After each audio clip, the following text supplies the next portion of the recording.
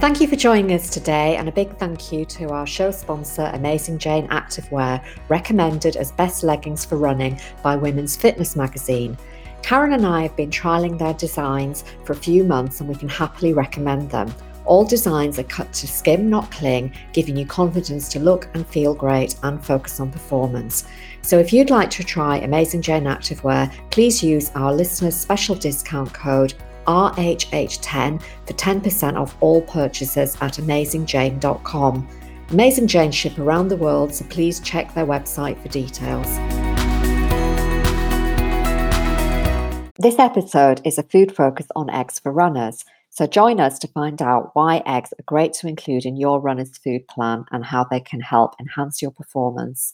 Welcome to the Food For Spotlight series. For us, food is never just fuel. It provides a wide range of nutrients to support the many aspects of our health and also to promote physiological adaptations for our running performance.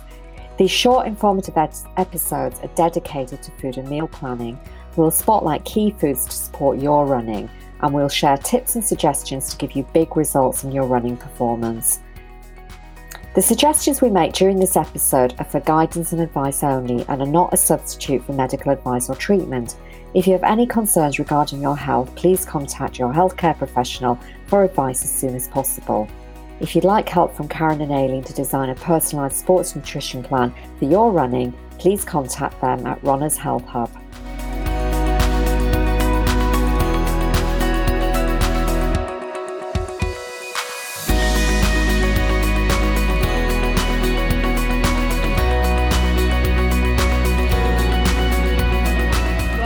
Everyone, I'm Karen and I'm here today once again with Aileen. Hi Aileen, how are you? I'm great, thank you. In fact, I could say excellent. I couldn't resist that because since today we are having a food focus on eggs for runners, and it's National Egg Day in the USA sometime this week, and we just thought that it would be a good time to publish some information about eggs.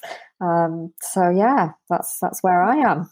Okay, I'll let you off with that pun, Aileen. But I want to say eggs are a great food for runners, unless of course you are following a plant-based diet. But hopefully, even if you are, everyone will be interested to find out a bit more about the nutrients in eggs and how they can support our nutrition status generally, but also for our running. And as you all know, I'm a vegetarian, so eggs are a real staple part of my weekly food plan. And a little factoid for you, because as you know, I like factoids. Did you know that actually in the UK alone, it's estimated that per consumer, we eat 200 eggs each per year? I think that's quite cool. It's a lot, isn't it? If you multiply that by the population, it is quite a lot. But I guess I probably eat double that amount because I love eggs. But we can talk about that later and see if it's an appropriate number to eat. Yes, it'll be interesting to see. But before we go into talking about some specific nutrients, Aileen, linked to eggs, could you maybe give us an overview of the general nutritional content of an egg? Yeah, sure. So I've taken some information from the British Egg Industry Council, and obviously, you know, eggs come from living hens, so they will all be slightly different. But on average, it would seem that a medium-sized egg contains 78 kilocalories, of which 6.4 grams are protein, 4.6 grams fat, of which 1.3 grams is saturated fat. There is only a trace of carbohydrate, almost zero.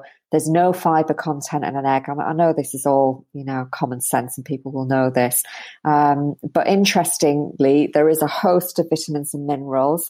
So eggs contain vitamin D, which is one of the few dietary sources of vitamin D. A whole range of B vitamins, including B12, B2, B5, B7, B9. So it's almost like a multi-B vitamin in food. And it includes choline, selenium, iodine, selenium. Oh, I've said selenium twice there, sorry. And there are lots of other trace vitamins and minerals. And in fact, you know, it pretty much includes everything. But the one thing it doesn't include is vitamin C. And this is thought to be a sort of an evolutionary thing, because hens actually can make vitamin C from glucose in their diet. So that's the reason behind the thought that that's why vitamin C isn't part of an egg. And then thinking about the components of an egg, we've got the egg yolk and the egg white. So the egg yolk contains most of the vitamins, minerals, and fat, and the protein element of the egg is split between the yolk and the white. So, you're getting different things from different parts of the egg. Yeah, absolutely. It's quite an impressive array of nutrients actually in one medium-sized egg. But let's have a look at what we're going to cover today. We're just going to focus on 4 of those nutrients that you've spoken about, Aileen, and we'll look at how they may support nutrient status and running performance. So the 4 nutrients that we've picked out to discuss today are protein, fat, choline and B12. So what we'll do is we'll outline the nutritional properties of each and consider how eggs may be added as part of your meal plan, and we'll give you some menu ideas as well. And then after that, we'll answer some frequently asked questions, so questions that we often get asked about eggs. So Aileen, let's start by discussing the key nutrient properties of eggs one by one.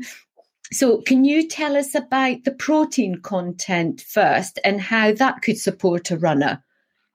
Yeah, of course. So, protein, we all know, is important for a runner, and it's really helpful to support repair and remodeling of muscle, particularly after endurance runs. It's helpful for energy production, post-recovery. So, maybe thinking about combining eggs with some carbohydrate after training would be really helpful. And protein's also involved in nitrogen balance. So that helps us to ensure that we're not breaking down muscle faster than we're building muscle. Some pretty fundamental things that protein does for us. Absolutely, really key in that sort of muscle building, muscle remodeling and repair, like you say. But could you maybe, just as a reminder, tell us how much protein we need on average per day? Yes, well, protein intake is something that's debated a lot, and it's a question that we regularly get asked: how much protein should I have? So currently, the general advice would be that if you calculate 1.2 grams to 1.4 grams per kilo of body weight, that would be the protein intake that would be recommended per day for athletes. If you're a non-athlete, it would be lower than that. So it's recommended 0.8 grams to 1 gram per kilo of body weight per day. But, as ever, we need to personalize this. We need to take into account fitness and endurance level and body composition. So an example would be, say you weighed 60 kilograms, you could calculate your protein requirements, say on 1.2 grams per kilogram of body weight. So your target for protein would be 72 grams per day. So you mentioned, or we mentioned somewhere, I think it was me, that the egg contains, a medium egg contains 6.4 grams of protein. So, most people would maybe eat 2 eggs together. So that would contribute 13 grams of protein, or it's probably a bit more if you choose a larger egg. So 2 eggs would work out at 18% of your protein requirements for the day if you were that 60 kilogram person. So it's a small amount of food to give you quite a lot of protein, I think. Exactly. It's quite significant, I think, 18% from 2 eggs. And we do talk about protein in episode 2, macronutrients, when we speak about macronutrients. And then again in episode 9, when we're talking about bars, gels and protein powder. So there is lots more information out there in our podcast for everybody to sort of go and review and really listen to if this is something that really interests you. And with regards to eggs, it's interesting to know also that eggs are regarded as a complete protein. So they contain all the 9 essential amino acids, which we can only get from our diet. So these amino acids we can't make via the body, and amino acids being the building blocks of protein, they're really key for us as for everybody, but very key for us as runners. Yeah, and I think the other thing to know is that the 3 branched-chain amino acids are included in the essential amino acid list. So again, we talk about those in other episodes. So leucine, isoleucine, and valine, and they're the amino acids that are really key for helping triggering the muscle building cascade. So that's really important for muscle building and the repair cycle too. So yeah, that's an extra bonus for the egg. Absolutely. And these branched chain amino acids actually make up 20% of total amino acids in muscle. And when you think that 40% of total body protein is found in muscle, so really significant. And also that they're needed to support other crucial functions, such as they help to reduce that exercise-induced breakdown of protein. They can help reduce the delayed onset, so that DOMS, the delayed onset muscle soreness. Just thinking about taking in some protein pre-exercise, that's really going to help support delaying or just sort of reducing the DOMS, and also can really support recovery, so help enhance recovery, again having it pre-exercise. So it's about how much you take on board, and also the timing when you take it on board. It's really going to support sort of muscle health and performance. And I think that, branched chain amino acids, we often think about them when we're, in general, people will identify with them as something that you would take when you want to increase muscle mass. So often bodybuilders are really focused on that, and particularly when choosing things like protein powders. But, as we've mentioned, you can see that these branched chain amino acids really have an important role with runners too. And often athletes focus on getting them in protein powders, as I mentioned. But I think it's really good to remember that these nutrients are naturally available to us in food. And in actual fact, it appears that in a portion of 2 eggs, you get 3.2 grams of these branched chain amino acids. So it's a small amount, but it will contribute to your overall requirements of the branched chain amino acids. Yeah, absolutely. And like we know, it's about the accumulative effect, isn't it? And just ensuring that you're taking on board these branched chain amino acids and these essential amino acids generally throughout the day. Okay, Aileen, great. That's some fantastic information there about the humble egg. Let's move on and talk about the fat content of eggs. What can you share with us about that? Yeah, well, I think I mentioned earlier that all of the fat content in an egg is found in the egg yolk, and approximately 9% of an egg is made up of fat. So again, it's quite a significant amount. And I think sometimes people avoid eggs because of the fat content, which is obviously not necessary. It's really important that we have fat as a macronutrient, and indeed it's a source of energy. And what's really helpful about fat is it helps absorb vitamins and minerals, which is really important to build cell membranes for every cell, and for also the sheath surrounding the nerves and the nervous system. And fat's also really important for things like blood clotting, muscle movement, and managing inflammation. So everybody needs a small amount of good quality fats in the diet every day. And the American College of Sports Medicine, they recommend that for athletes, your energy intake of fat should be between 20 to 35% of your total energy intake. And in fact, that's similar to the guidelines for the general public. So, it appears athletes don't need additional fat, but we all need some good quality fat to maintain good health. Exactly. And I think that's absolutely right. It's about making sure that you take on appropriate amounts of fats on a regular basis, because, there are many benefits for a runner having it regularly in their diet. And I'm thinking here about how it's important for speeding up metabolism. It's also important for modulating inflammation, like you were saying, Aileen, protecting against cell damage, so that oxidative stress that can occur just as a natural byproduct of exercise. It's a good energy source, so endurance athletes especially can become very efficient at utilizing fat for energy, and by doing this, that's really going to help spare the glycogen stores, because they are limited. As we know, they are a limiting factor. And also, fat is really key in supporting the muscle repair as well as the protein intake. So a very key ingredient, actually, in health and in sports performance. Indeed. So, and another thing about the egg is that it includes different types of fat. So, again, people will be aware of the different categories of fat, but it's good to know that in an egg you're getting everything, really.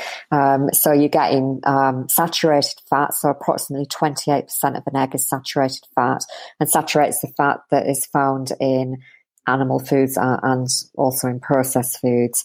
38% of an egg is monounsaturated, or 38% of the fat in an egg is monounsaturated fat, and 28% is polyunsaturated fat, and that would include the omega-3 fatty acids, mainly in the form of DHA. And again, people will probably remember that DHA is the richest source of DHA is usually from oily fish. So to have some DHA in eggs is really useful if you're a non-fish eater. Good to know that you're getting some from your food plan in that way. And we've often talked about the anti-inflammatory actions of omega-3 fatty acids for runners. So again, it's going to contribute towards your anti-inflammatory actions, which would be really helpful. And the other thing is, I think I mentioned it earlier, that the fat content of eggs helps to improve the bioavailability or the absorption of some nutrients, particularly fat-soluble nutrients like vitamin A, D, E, and K, and also a couple of nutrients that are very good for eye health, lutein and zeaxanthin. It's again, doing a lot of good by having eggs regularly as part of your food plan. Another thing that I know that this is a slightly controversial topic for people, but hopefully we can clarify a few points, is that an average egg will also include 177 milligrams of cholesterol. So apparently that's less cholesterol than an egg would have contained 20 years ago. I'm not quite sure why. But yeah, it's another thing that people ask about. So Karen, maybe you could enlighten us a little bit about cholesterol and eggs. Absolutely. And like you say, the cholesterol is one of the controversial historical discussion points about eggs. And I know you are going to address this in the frequently asked questions section later, Aileen. But just really as a quick overview, like you've asked for, cholesterol, it's a fatty substance that occurs naturally in the body, but it does perform some vital functions. It's needed to make the wall surrounding the body's cells, and it's also the basic material that is converted to make hormones. So really important for us as midlife women. And the body makes all the cholesterol you need. You do need some fat in your diet to make it enough cholesterol to stay healthy. So your body will make it, but you still need some from the diet to make sure that you've got appropriate levels. And it's all about having appropriate levels, not too much, not enough. And sort of high levels of the LDL, so that low density lipoprotein cholesterol, are linked to the development of the of certain cardiovascular diseases. And that was why really there was so much controversy about eating eggs way back in the 70s. But we are going to talk about that a little later, so I'm not going to go into any detail here. So what we'll do now, Aileen, is maybe sort of move on and look at choline and then come back to some of these question marks really about fat and cholesterol later on. So can you maybe tell us how choline can, the nutrient choline can support us as runners? Yeah, well, this is really interesting, I think. So choline is a nutrient that's used by nerve cells, and they manufacture a very closely related chemical called acetylcholine. And acetylcholine allows the nerve cells to communicate with each other. So if we translate that to our running, what acetylcholine is doing is it's signaling to our leg cell muscles or leg muscle cells to move and to run. And what happens is the nerves push small quantities of acetylcholine across small spaces called neuromuscular junctions. And when enough acetylcholine attaches itself to an outer surface of a muscle cell, the muscle cell becomes excited enough to contract, and the acetylcholine signals are really vital to keep us moving. So obviously all of this is going on without us knowing. It's just something that's happening. But it's interesting because there's a fair bit of research about it, and it's recommended, from a nutritional point of view, if we ate 500 milligrams of choline a day, that would be sufficient, not just for athletes, but for everybody. And interestingly, one large egg would give you 27% of your daily requirement, which is really, really interesting. So the research has really been focusing on endurance runners, and it's thought that if you're an endurance runner running under 2 hours or up to a half marathon distance, that's not going to affect your blood levels of choline. But there was a study done back in 2013, so it's quite old, but I think it's still relevant. And that study found that trained athletes running a marathon had reduced plasma choline by approximately 40%. Mm-hmm.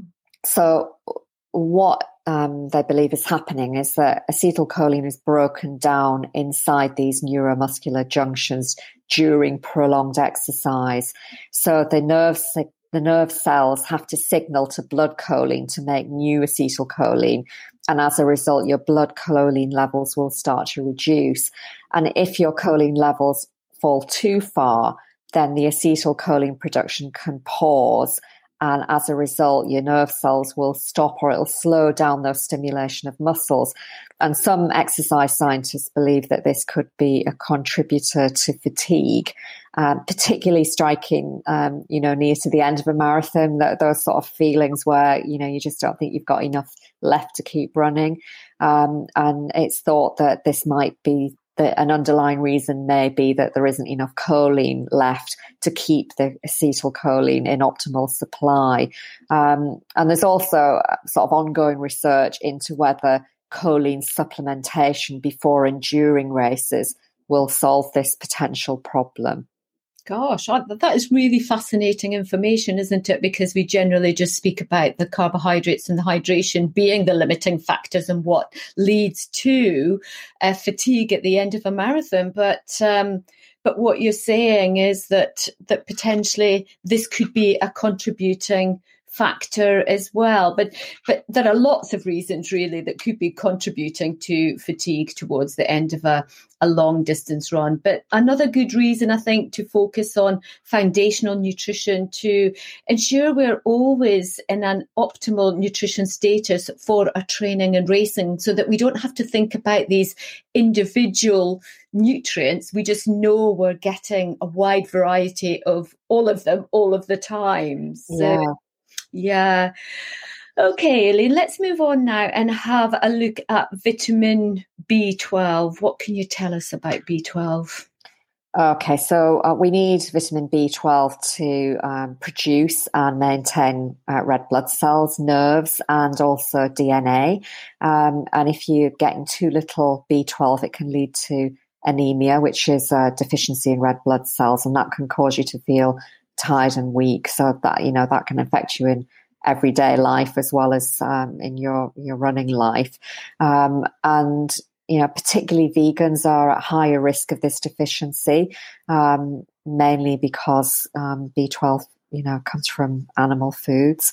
But thinking about the signs of B12, people might be wondering, well, how do I know if I'm low on B12? So B12 deficiency might include extreme tiredness, lack of energy, weak muscles, maybe a sore tongue, feeling that you've got pins and needles, and possibly depression as well. So again, it's one of those areas of deficiency where the symptoms can be also linked to other conditions too. So, if you've experienced any of these, it's probably a good idea to get tested and know for sure if that's a problem.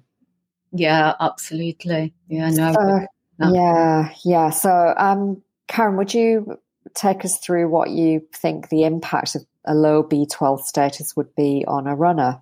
Yeah, absolutely, Aileen. So when we find that we're maybe not absorbing enough B12 from our food to make the red blood cells, then the body's oxygen capacity is going to start to decrease, along with endurance capacity as well. So you just might find that you can't run for as long and as far as maybe you were able to do before. And then some research actually suggests that athletes with poor or marginal nutritional status for B12 may have decreased ability to perform high intensity exercise as well. So it's not just about the endurance, it's about the intensity of the exercise.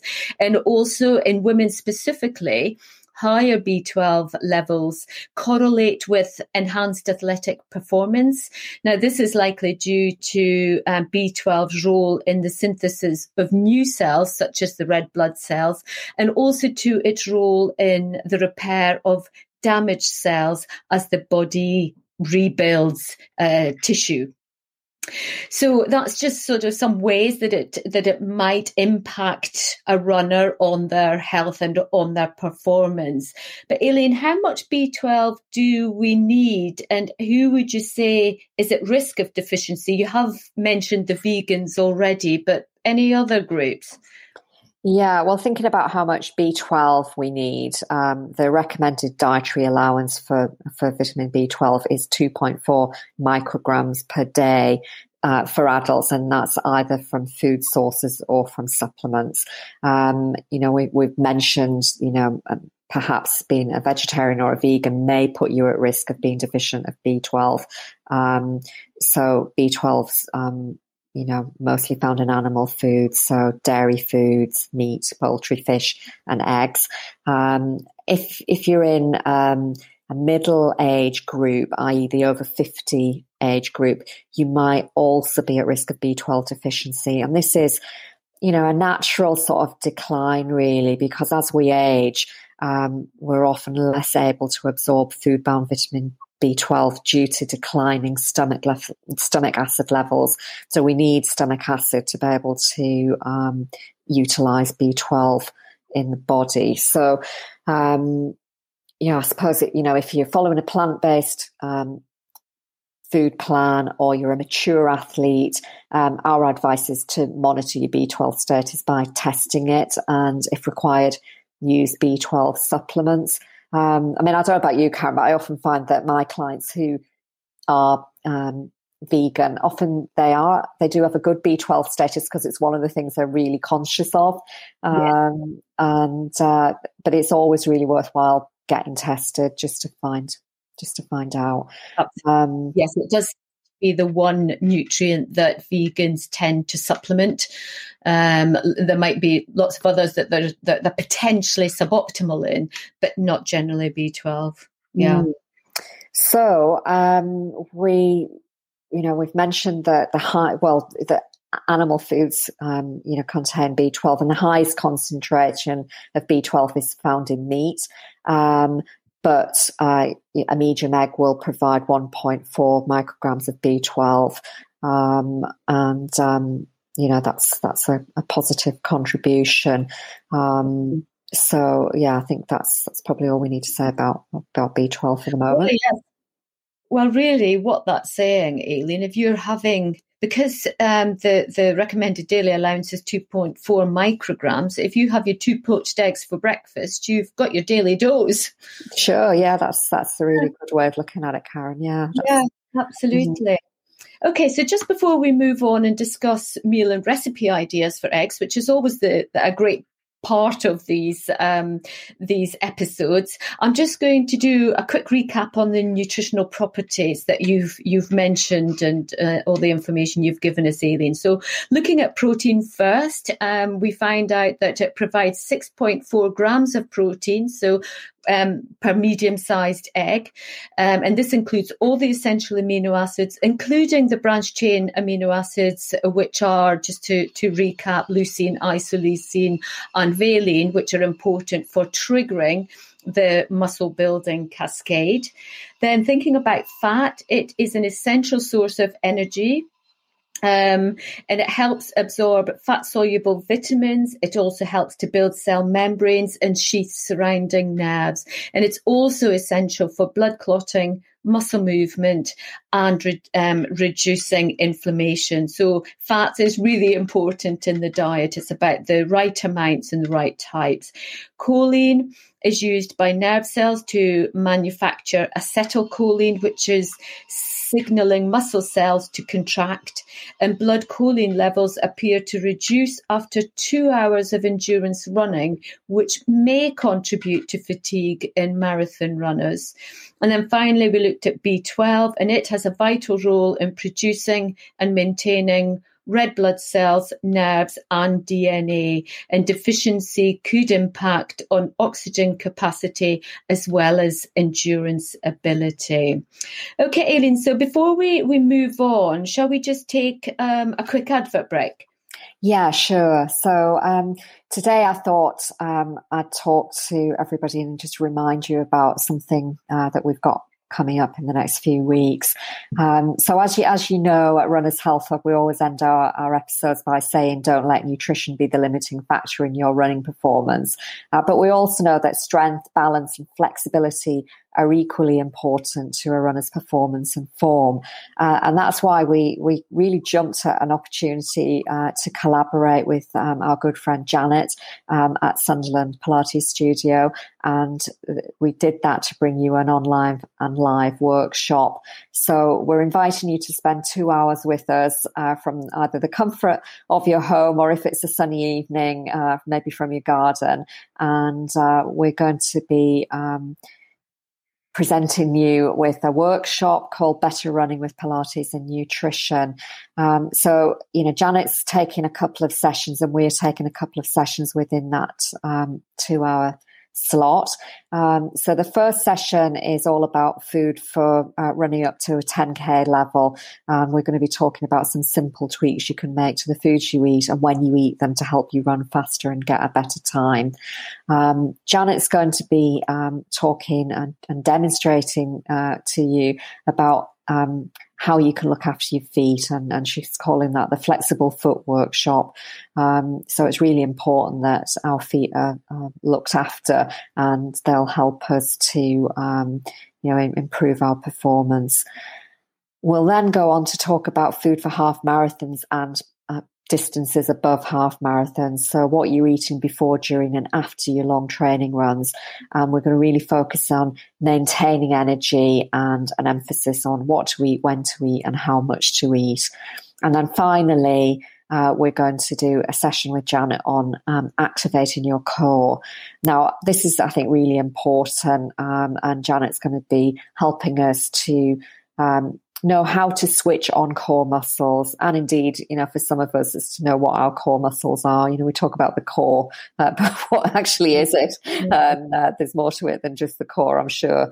And Janet's going to be teaching us some simple and effective core strengthening exercises that we can do specifically to help our running. So I think it's going to be a really fun session. It's on the 30th of June.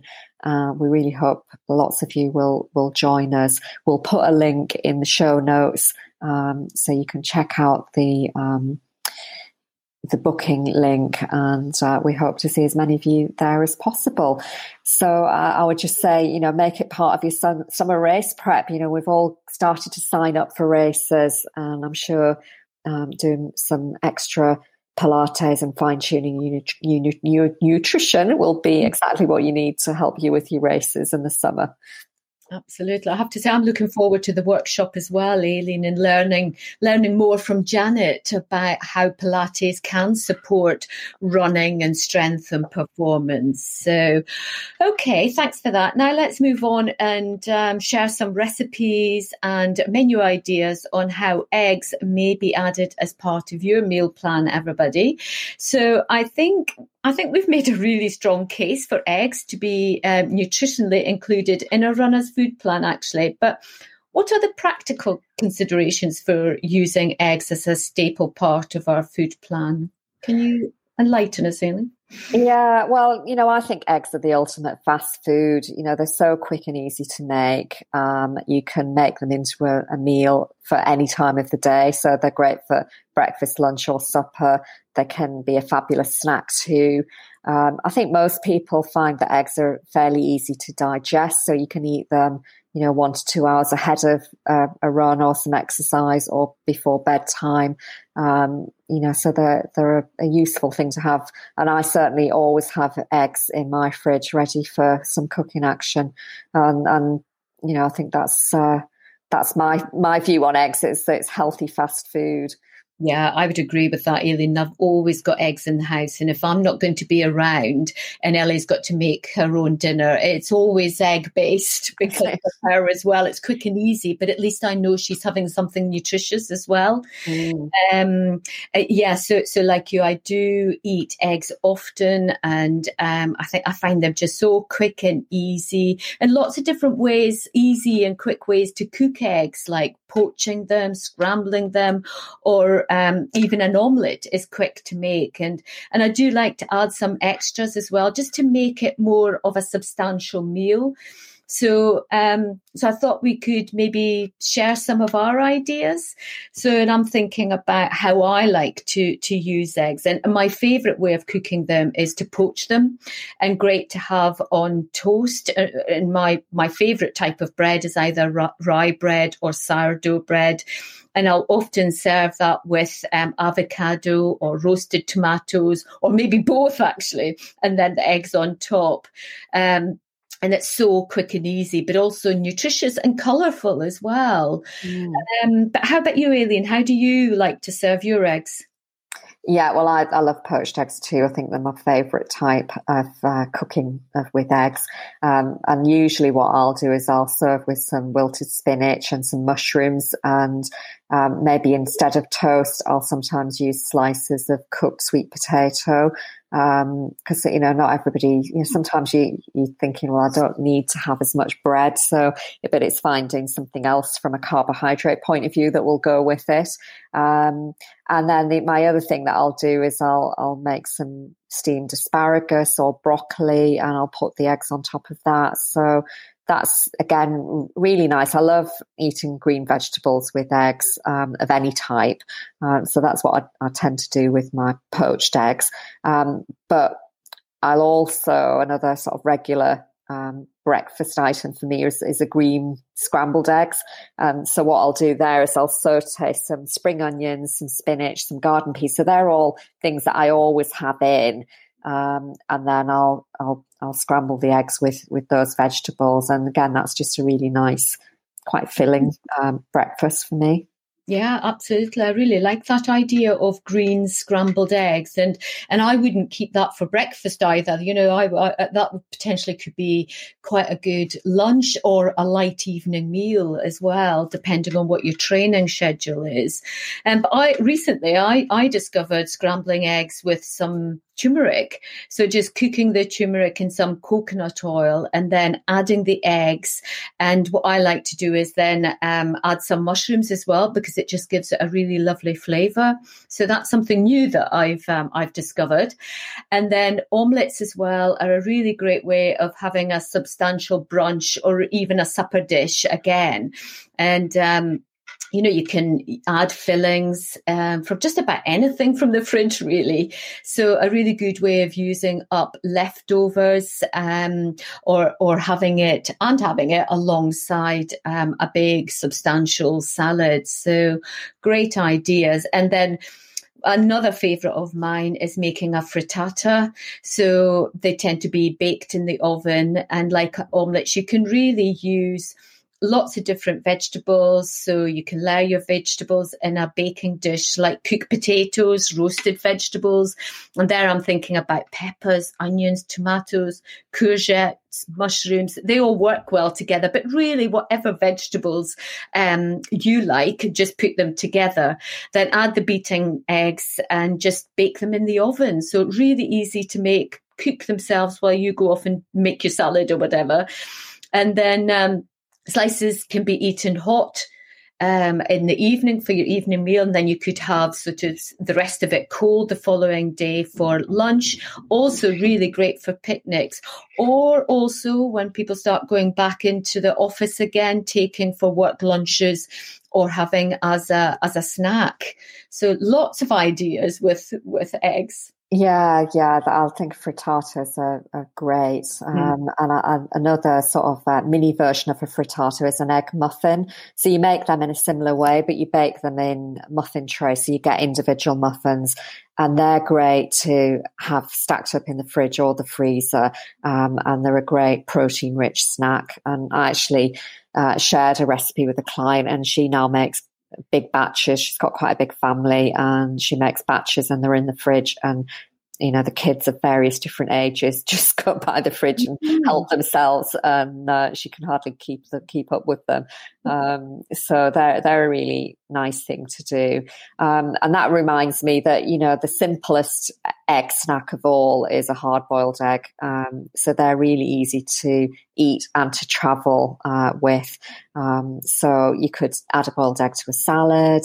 That's another great way of just adding some extra protein. So, if you're somebody who's a bit concerned about, are you getting enough protein, adding an egg to a salad or part of a side dish would be a way of upping your protein level. And I've noticed there's lots of delis and cafes that will sell a couple of hard-boiled eggs in a pack as a snack. So it's an easy thing to grab and go if you're out and about and you need to buy a healthy snack, maybe for lunch or on the way home. So don't forget to boil your eggs. That's what I'm saying. So thinking, you were saying earlier about making more substantial egg dishes. Do you have any favourite recipes for lunch or supper, Karen? Yeah, absolutely, Aileen. All of the above that we've spoken about already, I would use that potentially as a lunch or a dinner. But one of my all-time favorites is huevos rancheros. Now, this is a Spanish or South American speciality that I think is just really tasty. It does take a little bit more time to make, so one maybe to consider for the weekend. But all you have to do is chop some garlic, fresh chili peppers and red bell peppers and place them in a frying pan along with a can, or preferably a jar if you can get them, of tomatoes or passata, and just let this simmer gently until it becomes really thick and fragrant. And then chop some cherry tomatoes into the sauce, then make a couple of wells, crack your eggs into them, season with salt and pepper, then just put the lid on and let the eggs cook.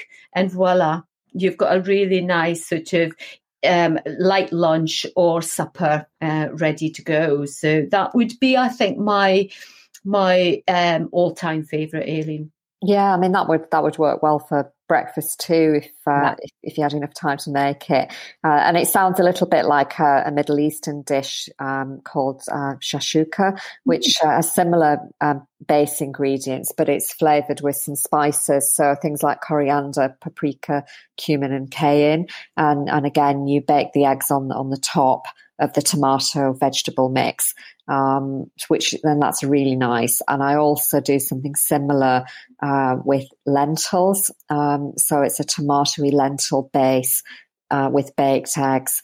And that's a really nice sort of supper dish if you want something a bit warmer and a bit more substantial. And I think that might be a Persian recipe. So it's interesting to see that all these countries have come up with their own version of the tomato and eggs baked dish, isn't it? Absolutely. We're going around the world here. And also when I was on holiday one time, I tried Turkish eggs.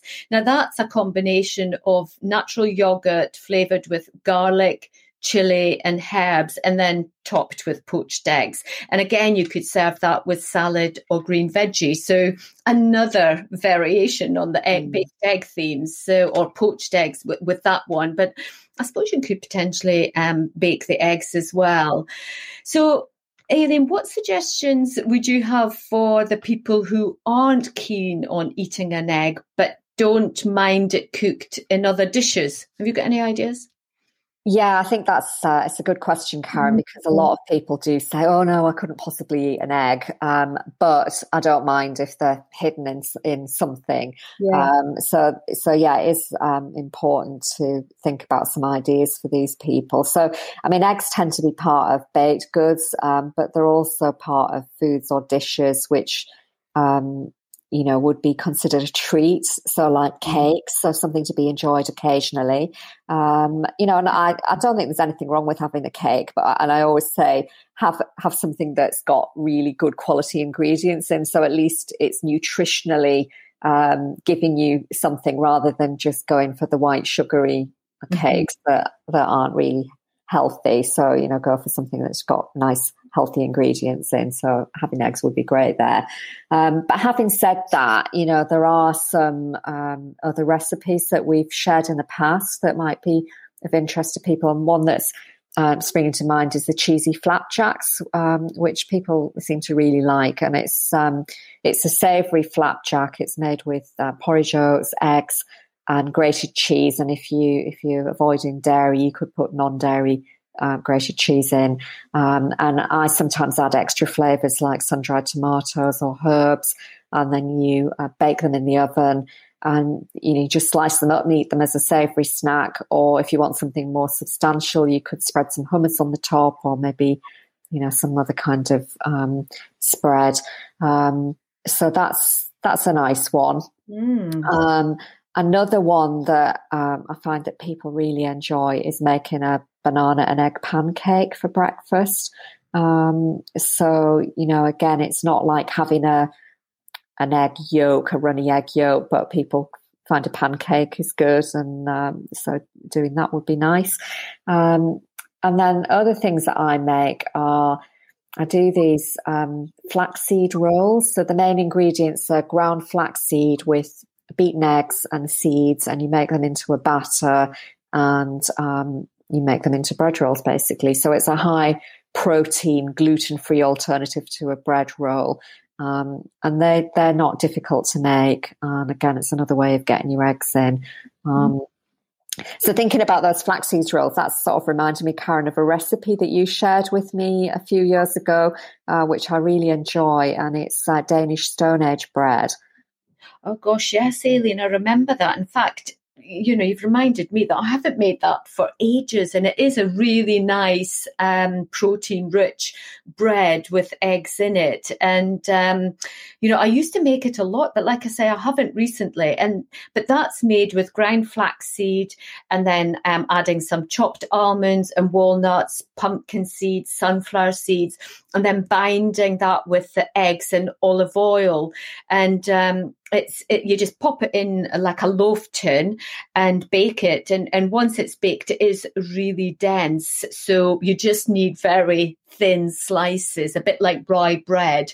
And then again, I actually like to just toast it lightly under the grill, and then have whatever topping you want, be it avocado I really like, hummus I like on it as well. And I might have extra eggs on top, just depending on what time of the day I'm having it. So lots and lots of ideas. So hopefully everybody will be inspired to go into the kitchen and cook with some eggs. So Aileen, shall we just move on now and finally answer some of the frequently asked questions that we get regarding eggs?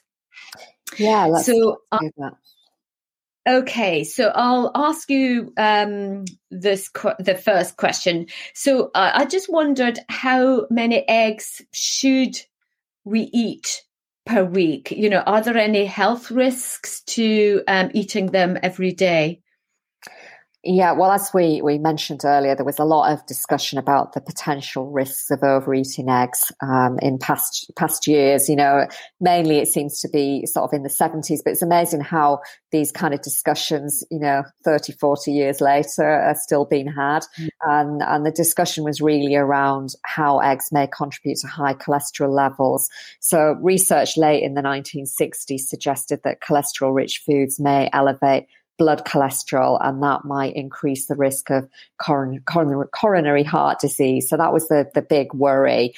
And what has been found in subsequent years or decades is that this research was weak because it didn't take into account other variables that of the people that they were researching, the people that were part of the studies. So, for instance, they didn't take account of what other foods they were eating, and did they have any other pre-existing high LDL cholesterol levels. So, they were focusing just on eggs when actually there was a lot of reasons that people might have high cholesterol levels.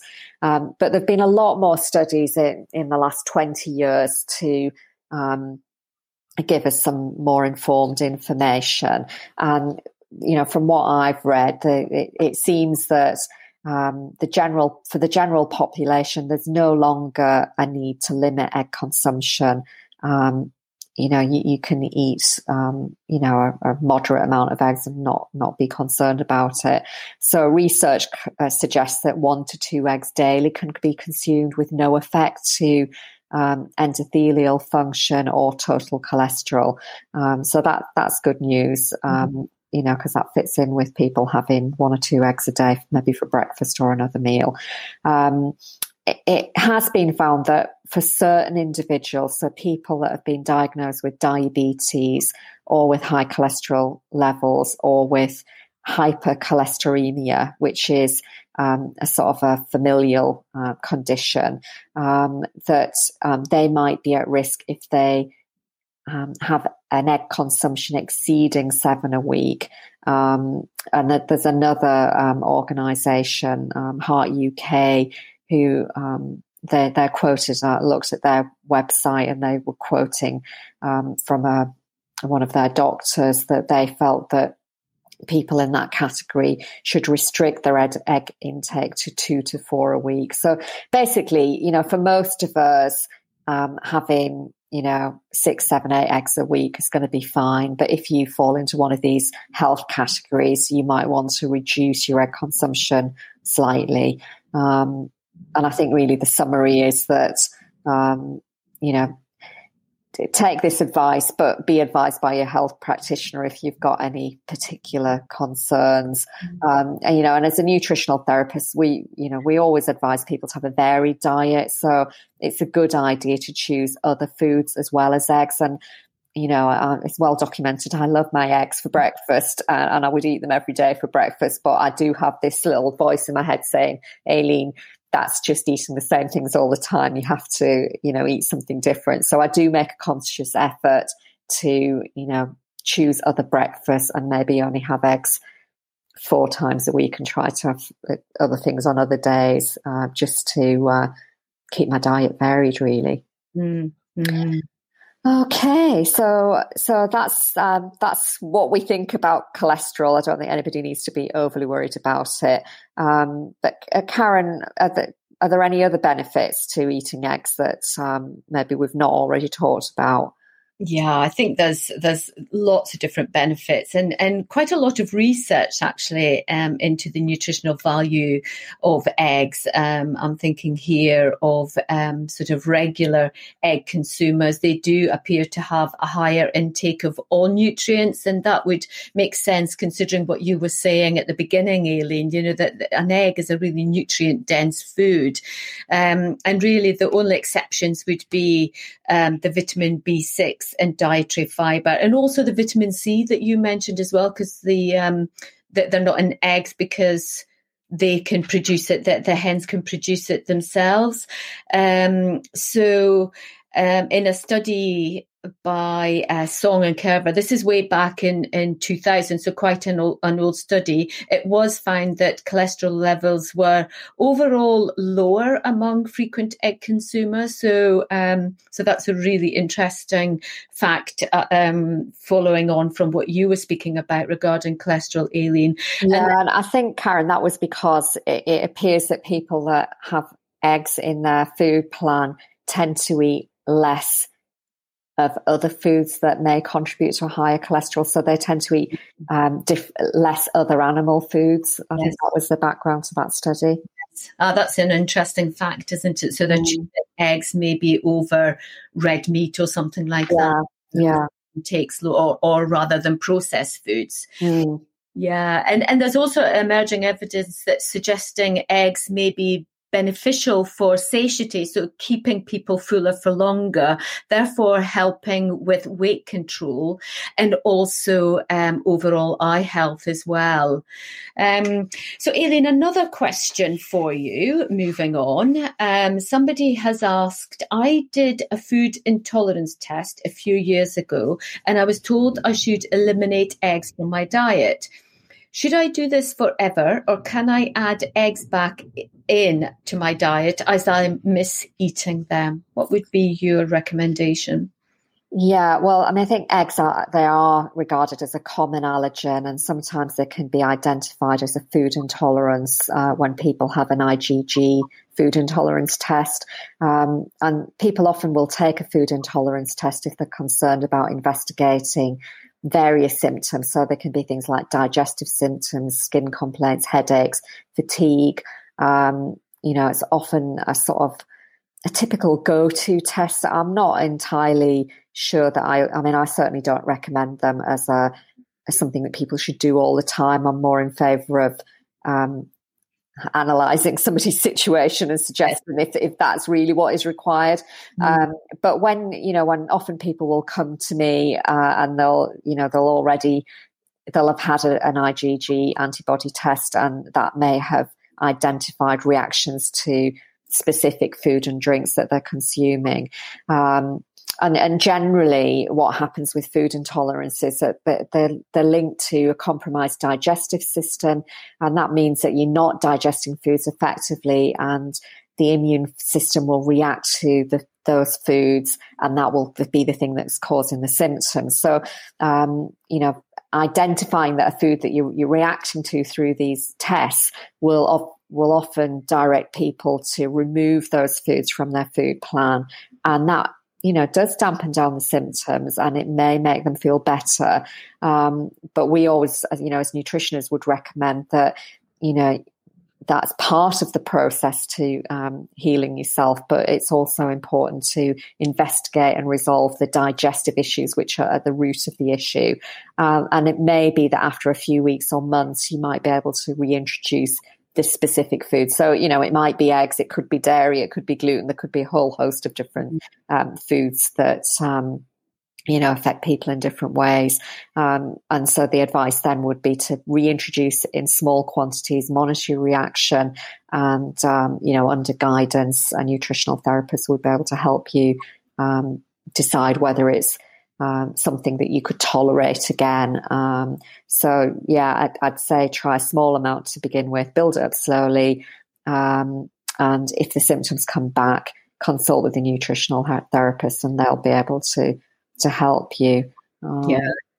And I think that's really good advice there, Aileen. But I just want to clarify to everybody that we're actually discussing eggs as an intolerance, which is distinct from an allergy.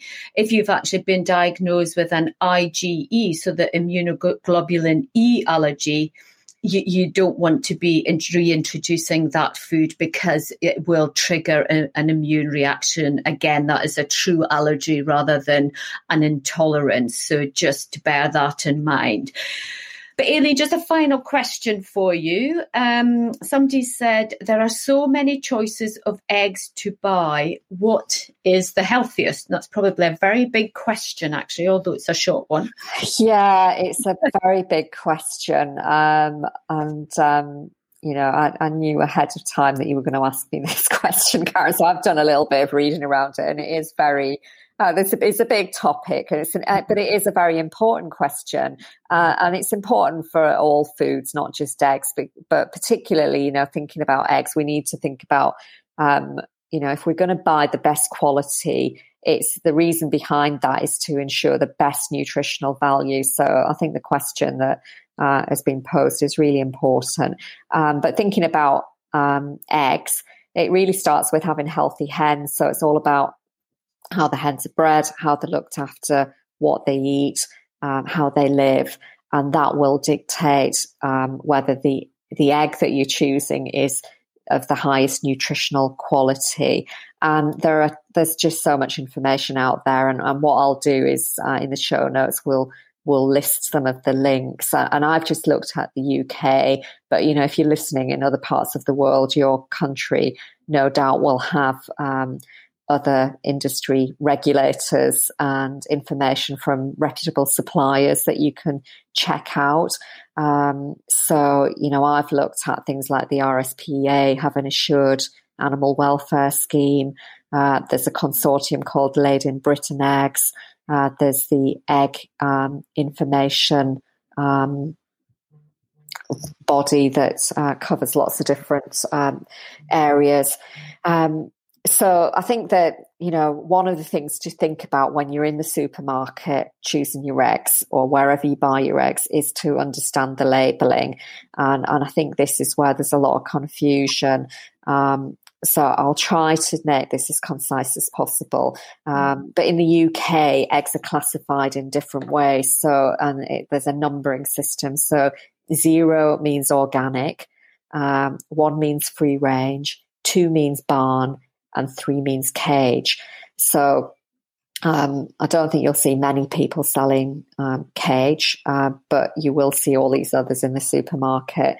So basically, you know, from what I can gather, it's all about, as I said earlier, how many hens are living together, how they're allowed to live. Are they allowed to live in a natural way and perform natural functions, or are they in a farm situation? So with the organic, they're the sort of the gold version. If you want to choose the best eggs, choose organic. And organic hens will always be free range. And relatively speaking, there are a few hens per square metre. So the guidance seems to be that for a square metre of usable living area, there will only be 6 hens, and there'll be a maximum flock of 3,000 birds, which still seems quite a lot to me. But, you know, so you're going to have a big farm if you've got 3,000 birds. And then if you are buying free range hens, what you'll know or have assurance there is that the hens have got a reasonably high level of quality of life. So they've got continuous daytime access to runs which are covered in vegetation. And the vegetation is important because it gives the birds an opportunity to forage and eat what they want to eat. I don't know about the size of this, but what I've read is that there is a maximum stocking density of 2,500 birds per hectare. I don't even know how big a hectare is. So I really don't know what that means, but we can only assume that the people that are putting these regulations in place feel that that's safe. And there's lots of different conditions for free range hens about how they're kept.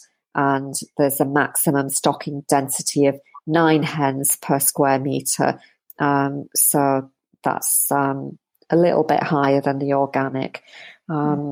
So it seems that organic and free range, we can feel that that's quite a safe place.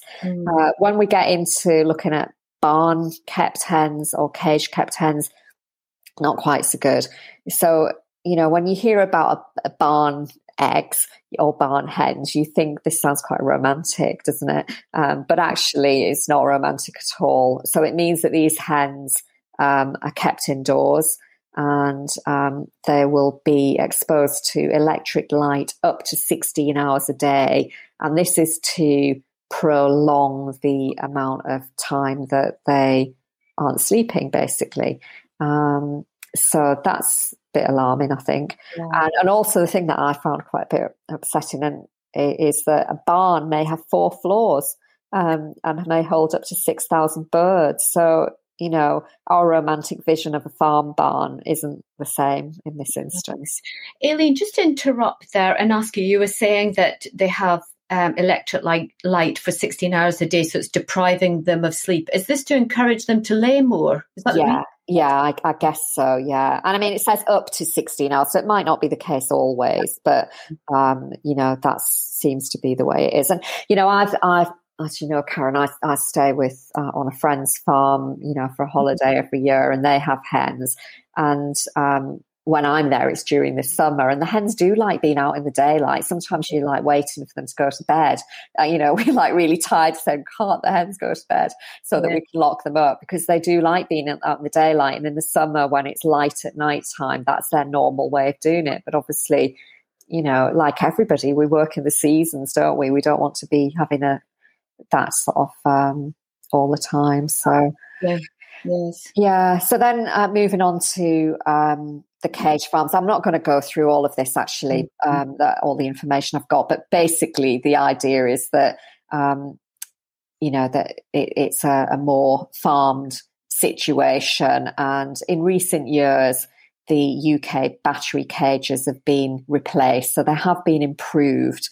And they're replaced by larger, what they call enriched colony cages. And the enriched colony cages are designed to look after the birds in a better way, giving them more space and more room to move around the colony. But what they find is that birds tend to sleep on perches, and they lay eggs in nest boxes, and that's one of the most important things that hens need, the most important behavioural needs for a hen. And then once they've laid the egg in the nesting box, they then roll onto a conveyor belt, and they're out of reach of the birds, and they await collection, from whoever's managing that situation. So that's a labelling situation. I mean, it's a huge topic, and if it's something that people are interested in, there is a lot of information to read out there, and it probably will dictate how you want to buy your eggs. So, I mean, I'm definitely compelled to only buy organic, and I mean, from a quality point of view, if there's the animal welfare, and there's knowing that the hens are well looked after. But often, I don't know your experience, if I've had to buy eggs, it's what I would call a supermarket egg that's not so good, straight away, that the egg white particularly is weak when you cook it. And that's to me a sign that the egg's not maybe as good quality as it needs to be. And it's interesting, another little factoid that I read about was of the round about 12 billion eggs eaten in the UK in 2015, only 2% were organic. Really? So, there's, I mean, I guess it's difficult to farm organic hens. So, I know they are more expensive, but now we know why, really. Yes. So I think free range is better than barn or caging, but it might not guarantee the highest standards of welfare for hens, nor the healthiest options for ourselves, really. Yeah, absolutely. And gosh, I have to say, it's really interesting information, but also really sobering too, and just makes you think about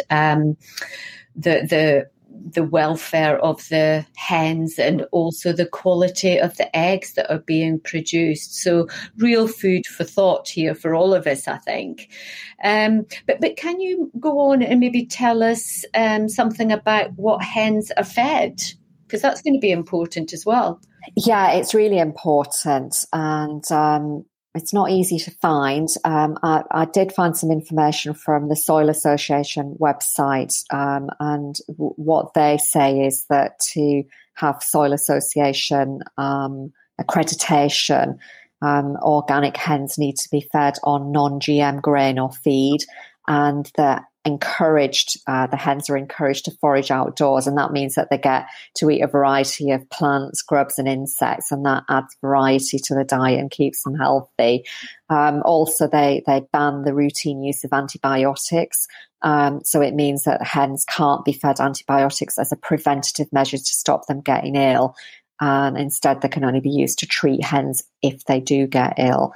But with regards to what other hens get fed, it's not easy to find. I couldn't really find any easily available information. That's good news to hear about the organic hens, and that it's banned and only if they need it.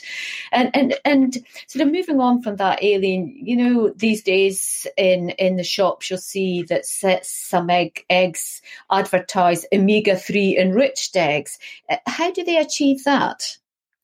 Yeah, well, it appears that when people are advertising that they have omega-3 enriched eggs, that they will be feeding their hens with feed that includes omega-3 sources, such as things like flaxseed and chia feed, and that'll be in the food mix that's given to the hens. And some brands also advertise that their eggs are fortified with extra vitamin D.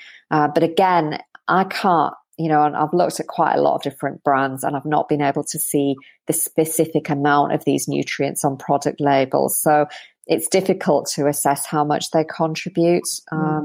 But, you can only assume that if they're saying that they're doing it, that they are, but how much their food is enriched by, I don't know. Yeah. So really, from all of this information, our best advice for everybody is to buy your eggs from really a reputable farmer or egg supplier, and that way you'll be really reassured of the quality and the nutritional status of your eggs. So if you're able to do that and you can afford to do that, then really that would be our advice from all of this. So Aileen, I think we're going to have to take this to a prompt end, because it's been really fascinating, I think, this subject. But I am really conscious of time. So just before we wrap up, could you just give us the key takeaways regarding today's topic? Yeah, well, what I'll do is I'll just focus on the nutrients, Karen, because this has been a mega conversation. And who knew there was so much to say about eggs? I didn't believe it myself, but here we are. So the nutrients that we've focused on today that are included in eggs are protein, fat, choline, and B12. So protein's really important to ensure the adequate intake of all the essential amino acids, especially the branched chain amino acids. And for a runner, that's going to help reduce the risk of injury and also support muscle recovery and building of muscle. And that's going to be really important for building muscle after endurance runs, for energy production, post-recovery, and for nitrogen balance. When we were talking about fat, we were reminding everybody that fat's an essential source of energy.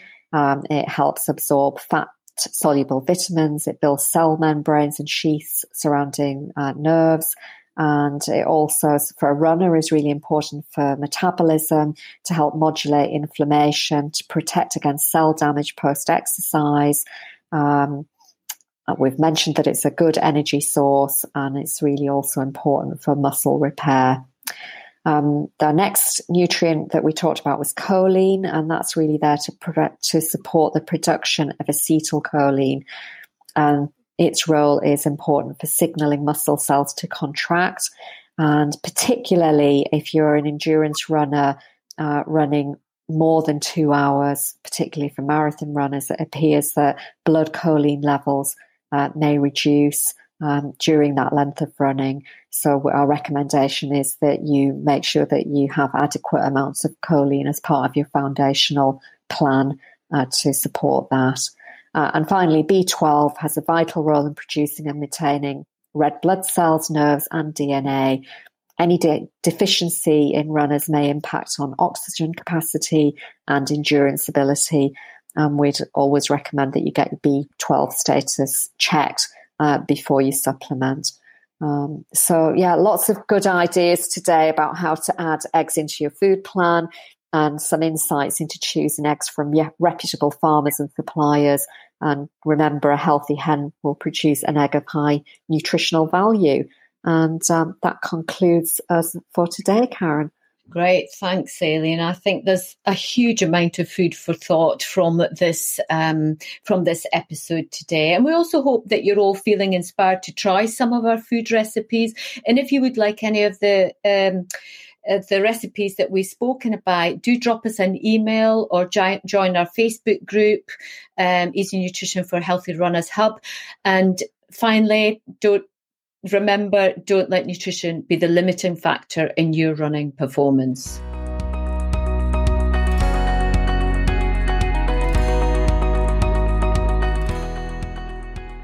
We hope you've enjoyed today's episode and feel inspired to try out some new menu ideas. Many of our clients are looking for new ways to help them introduce a healthy food plan which also supports their running performance. So we designed our Easy Nutrition for Healthy Runners program, and it's for runners of all abilities. We take you through a series of short videos and action steps to help you create a food plan to suit your running training. The program includes downloadable menu ideas, food lists, meal plans, and athlete plate diagrams for different training levels.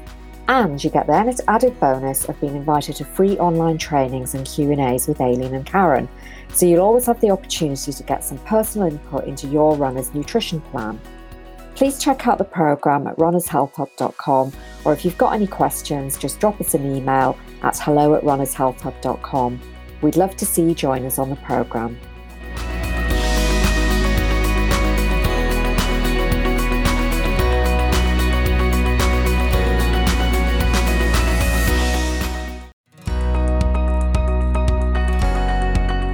We'd like to introduce you to our show sponsor, Amazing Jane Activewear for women's changing bodies, recommended as best leggings for running by Women's Fitness magazine. We think they have everything a female runner needs. First of all, they are high compression to support your legs and bum. They have a deep waistband so they stay up and they don't move about when you run.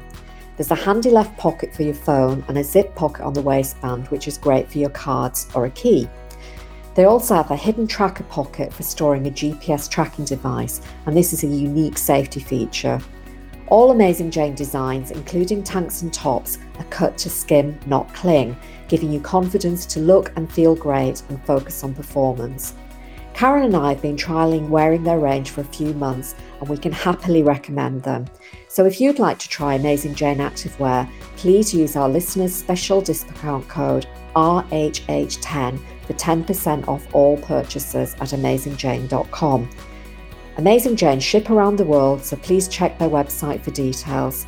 Thanks again to Amazing Jane Activewear for being our show sponsor and for sharing discount code RHH10 for 10% off all purchases.